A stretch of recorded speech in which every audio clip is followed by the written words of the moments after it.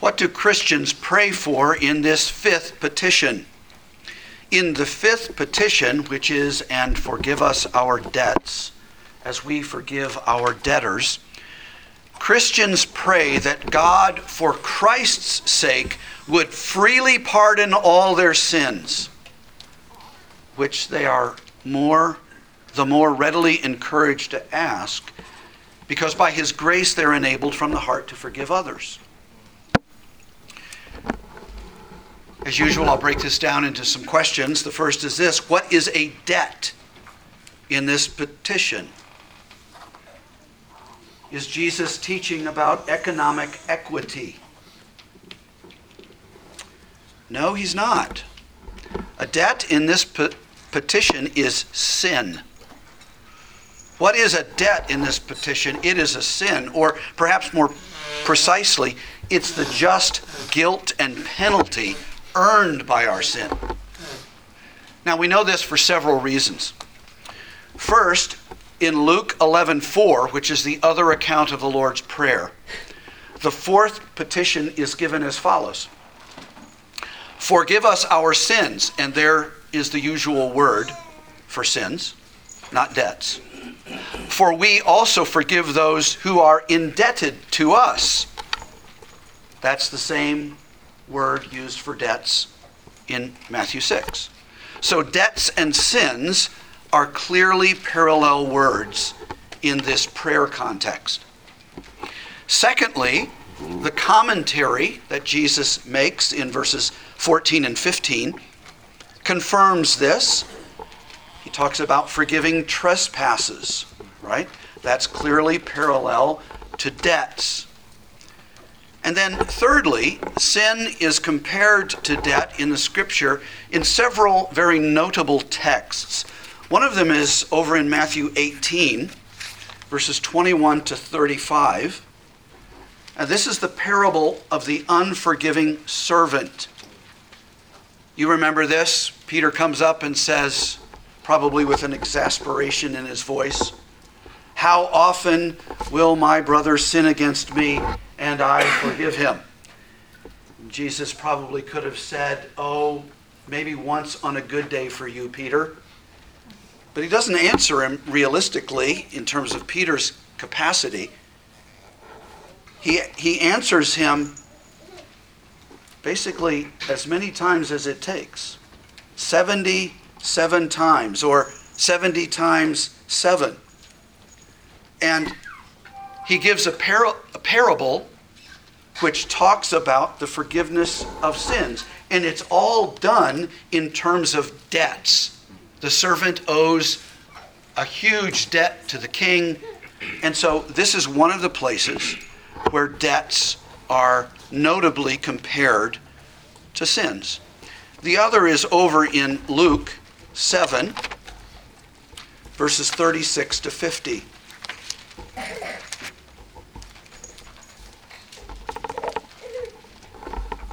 Where the sinful woman is forgiven. Remember, a flask is broken and she,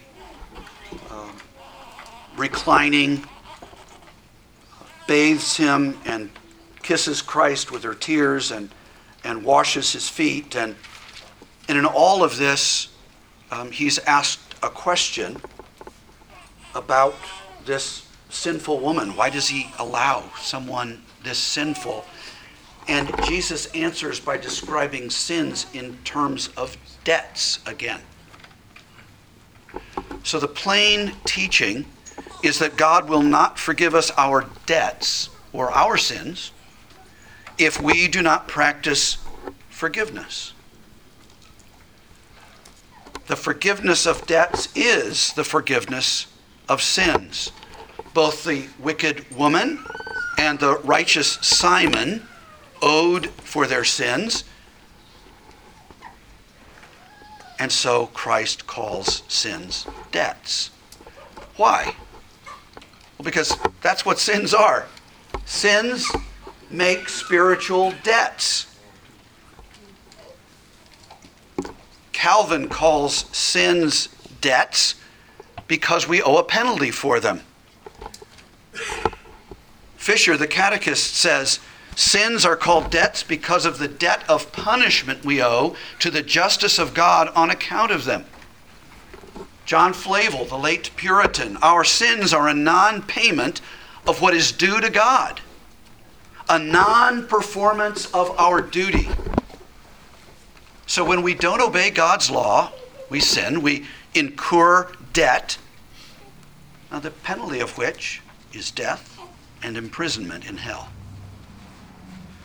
Now, it would be wise, I think, in our day to reflect on the fact that Christ used the word debt here instead of the word of sin with its associated guilt and penalty. Debt is something that Americans can relate to easily. Economically, they are quite familiar, even comfortable with the concept of debt. But spiritually or theologically, this idea that sin is a debt is largely forgotten. There's very little thought given to sin today, and when it is thought of, it's typically kept in the domain of interpersonal relationships or psychology. This deterioration has been going on for some time. Even a generation ago, a man could write a book entitled, Whatever Happened to Sin? Well, in the 35 years or so since then, it's only disappeared more. Many people at the everyday level actually think that sin is determined by whether we feel guilt or not. In other words, whether an act strikes us as wrong or not. This is part of the broad cultural redefinition of words, whereby whatever my internal state feels or senses about it is what's most real or true. So I may outwardly be a male, but if I feel female inside, then my true self is female. Or if my sexual orientation is felt a certain way, well then that's what it is. So if I feel like I've sinned against you, well then maybe I have. But if I don't feel it or sense it, there's no sense of guilt, well then I haven't. It's become very subjective.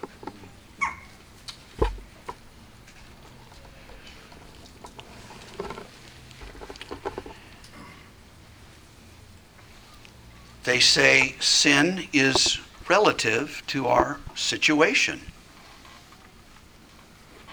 Some, and I'm being ironic here, especially advanced men, even talk about the, quote, problem of guilt. Now, by that, they don't mean that men have a problem with an offended God. The problem is that people have difficulties with each other, and that's what's most important. Usually it's because a person's thinking poorly about themselves, and so he's causing himself all kinds of trouble. You know, this is a false guilt. It's lack of peace.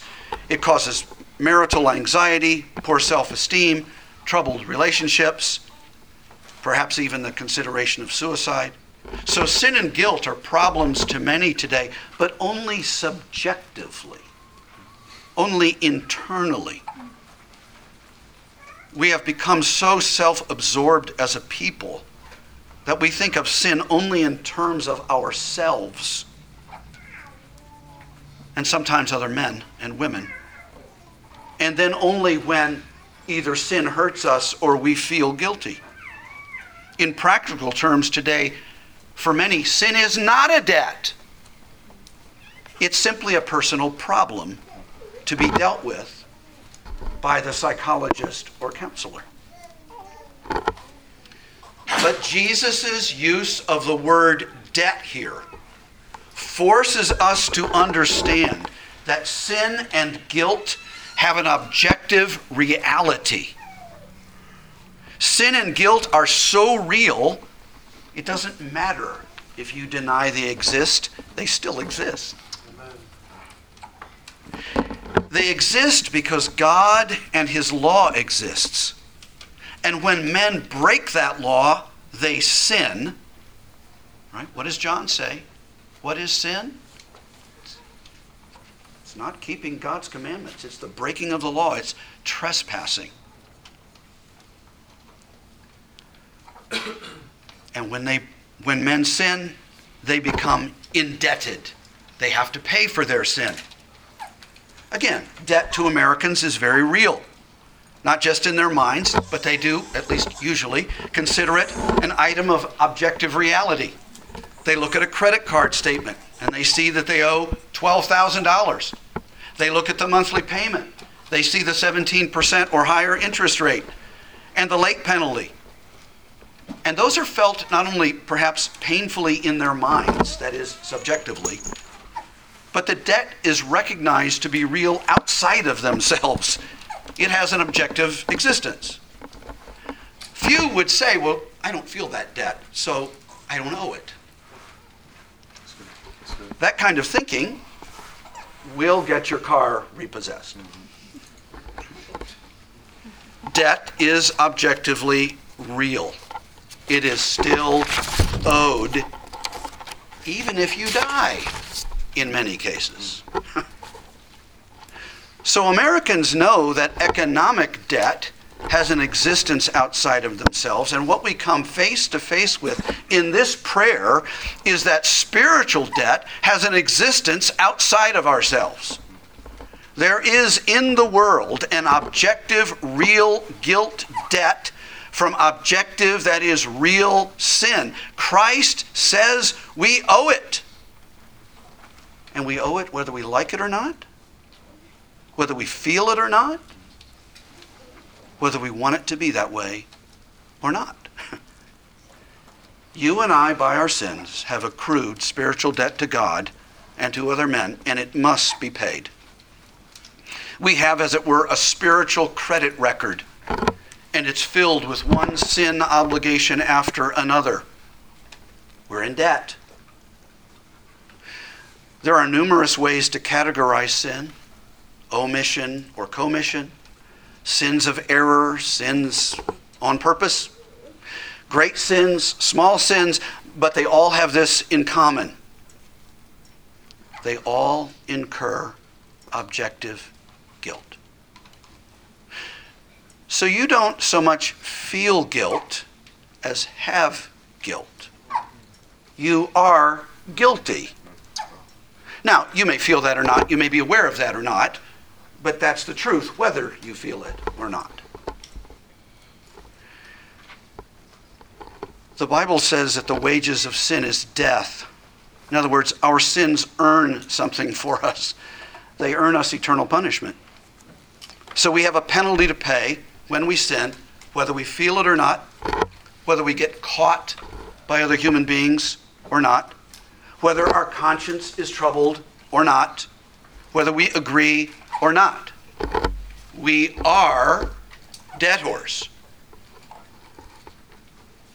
Now, it's true that we should desire a clean conscience, that is, a felt or subjective sense of forgiveness. This is taught throughout the Bible. Psalm 40 and verse 12, my sins have overtaken me. They are more than the hairs of my head, and my heart fails within me. We pray for our sins to be pardoned, and we pray, restore to me the joy of my salvation. But we shouldn't define sin's guilt only or even mainly as something we feel. We can be so corrupted we don't feel correctly. It's something real and objective that we owe, and this prayer starkly reminds us of that. That's one of the great beauties of this table. The debt is paid, is what that table announces loudly. Well, who are the debtors? Who are we in debt to when we sin?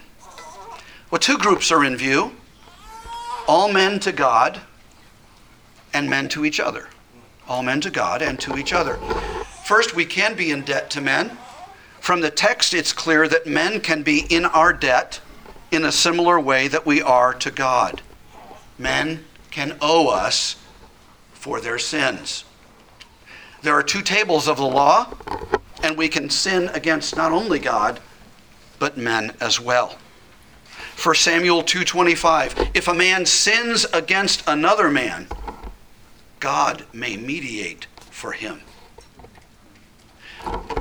Vincent puts it this way, men come into our debt when they injure us in our persons, names, families, estates, or souls. And Romans 13:8 reminds us not to keep unpaid debts of any kind to our fellow men, but to keep performing the perpetual obligation to love them. So we can be in debt to men. We can also be in debt to God. From the text, it's clear that men can owe God for their sins. In fact, men are not just in debt to him, but they're poor to the point of being utterly bankrupt. We have no works money to pay the rightful law debt that we owe him. Psalm 130, verse 3, if you, Lord, kept a record of sins, who could stand? Luke 7:42, we're like the two debtors in Christ's story who, quote, had nothing to pay. We clearly cannot pay our debts, and we aren't worthy of having them forgiven. So how can we pray this prayer that Jesus is teaching us to pray? On what basis can we pray this? And that brings us to question 3. Why should God forgive our debts? The short answer is because of the work and worth of Christ. Amen. The answer is for Christ's sake. For Christ's sake. You see, he has the merit because he answered all the demands of the law and justice against our sin debt by living and dying in our place. Since the penalty due for our guilt was death, Christ had to die.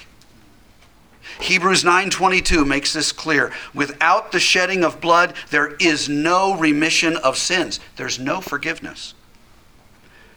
But Christ did meet the law's demands to be able to fully pay our debt. He was our complete satisfaction. And so he gained for us the pardon mentioned in the answer.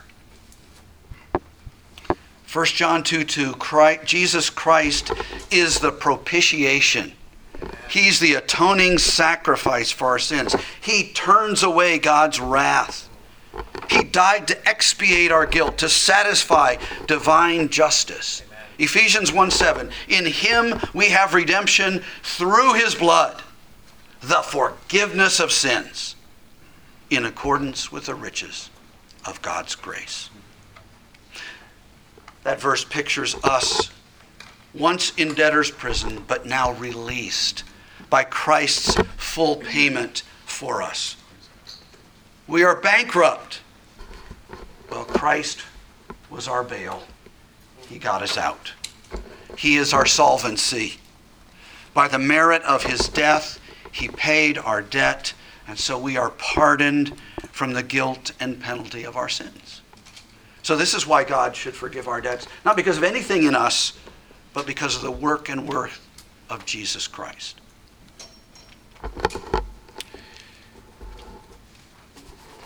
The answer says that this is a free pardon.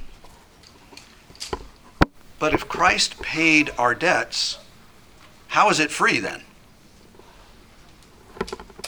The answer says it's for Christ's sake, but at the same time it says God will freely pardon us. Well, it's free in this sense. He graciously chose Christ to be our substitute. God didn't have to save any one of us. Certainly not all of us. But once he decided to save a people, there was only one way he could do it. He had to send himself and save his elect. Some might say if Christ paid the debt, God had to release us. So it wasn't free, it was necessary. Well, in a sense that's true, but God was obligated and he was free in two different senses. And they're not opposed to one another. We see them together in Romans 3:24. We are justified freely. That is, we're declared innocent, forgiven.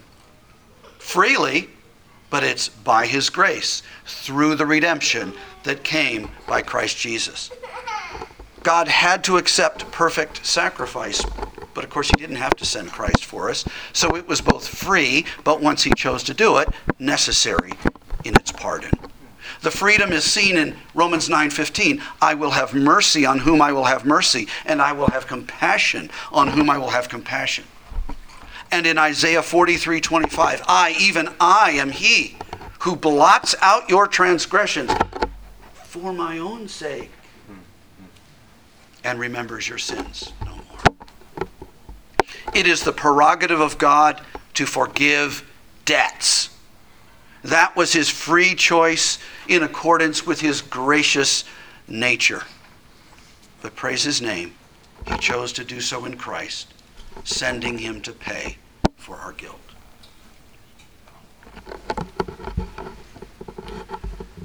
Question 5 is, how many sins, how many debts does God forgive? How many debts does God forgive? The short answer is every sin of his elect. Every sin.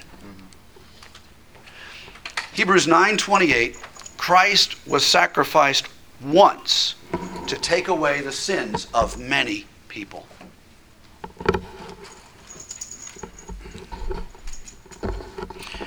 Hebrews 10:14, by one sacrifice he has made perfect forever those who are being made holy. Micah 7:18 and 19, who is a God like you, who pardons sin and forgives the transgression of the remnant of his inheritance? How many? You will have compassion on us. You will tread our sins underfoot and hurl all our iniquities into the depths of the sea. The promise of the new covenant found in Jeremiah 33 is, I will cleanse them from all the sin they have committed against me, and will forgive all their sins of rebellion. 1 John 1:7, the blood of Jesus purifies us from all or every sin. Colossians 2:13, he forgave us all our sins. Psalm 103:3, he forgives us all our sins. And it did have to be all or nothing, didn't it? One flaw in a diamond destroys the value of the whole diamond. So the guilt of one sin, if it remains in us, we're liable to everlasting punishment as the payment of our debt to an infinitely holy God. So God forgives all of our sins. He pays all of our debts. Well, question 6. What grace does this prayer assume? Christ assumes that the one praying this prayer has the grace of an active and sincere forgiving spirit. The grace of an active and sincere forgiving spirit. The person who is truly mouthing this prayer has a heart of mercy. Mercy exercised from a love to God who paid our own greater debt. It has to be genuine. Matthew 18:35 plainly teaches that we must forgive our brother from the heart. We cannot remember, bring up, harbor grudges, say it in word but not mean it in life or spirit.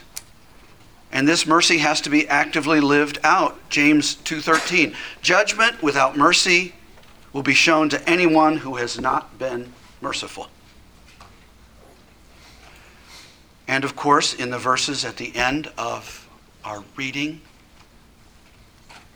we saw that our forgiving others is a condition of God forgiving us. It's not that our showing mercy merits forgiveness, but it does prove the reality of our own pardon.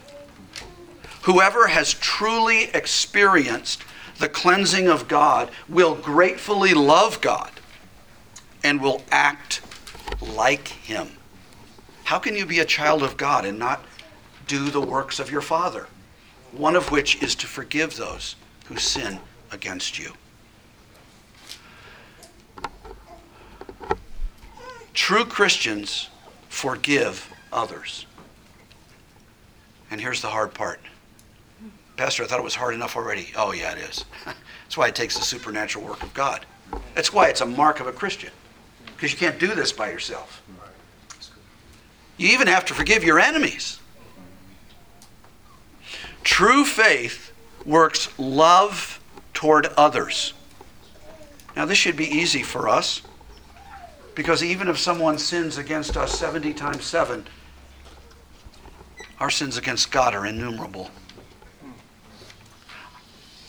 Our sins against God are, if we were to describe them in biblical imagery, not a few talents, they are the 10,000 talents. They're the unpayable debt. They're not the speck of dust, they're the log. They're not gnats, they're camels. And men's sins to us are as pennies, specks, and gnats.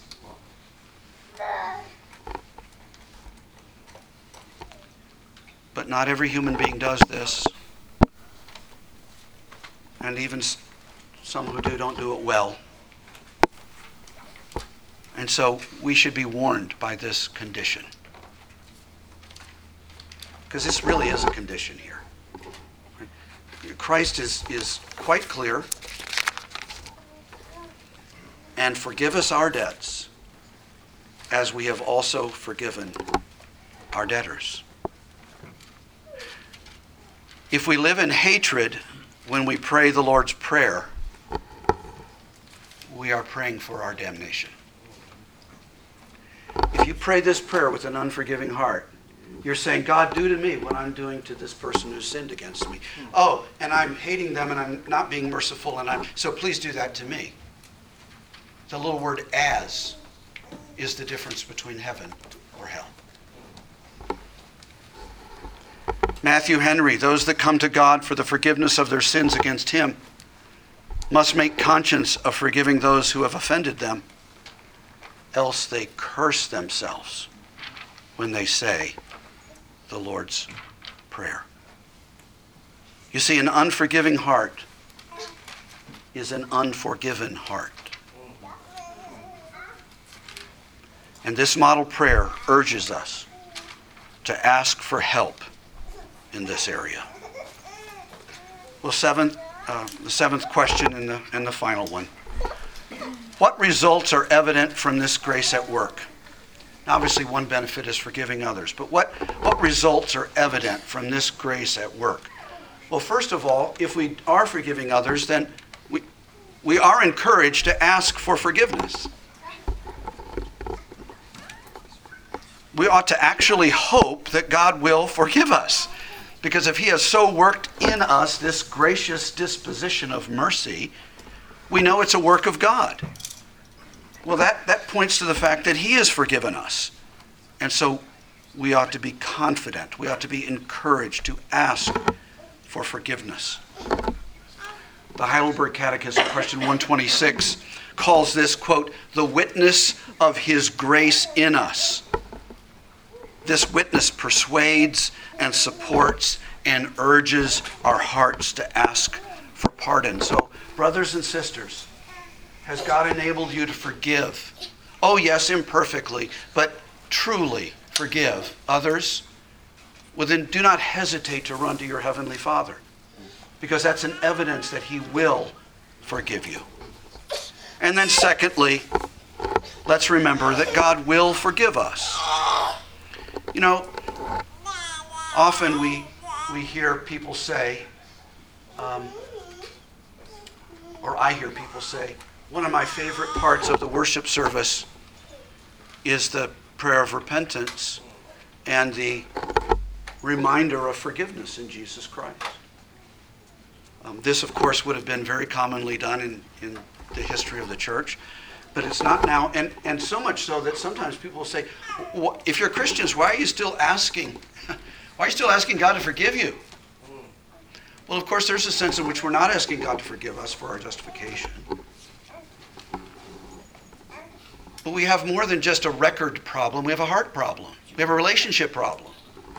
And we want our Heavenly Father to know that we are sorry for our sins. And we want Him to know that just because He's our Father, the sins still count. We understand that. And this particular lesson doesn't really deal with all the ways we could answer that question. But let's just be very, very clear.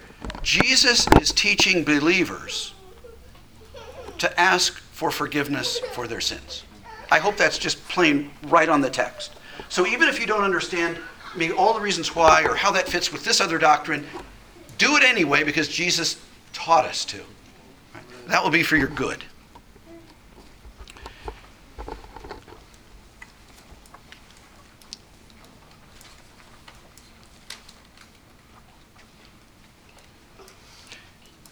If we rightly know ourselves, we understand that we are not natively merciful. We're envious. We're much more interested in retribution than we are forgiveness.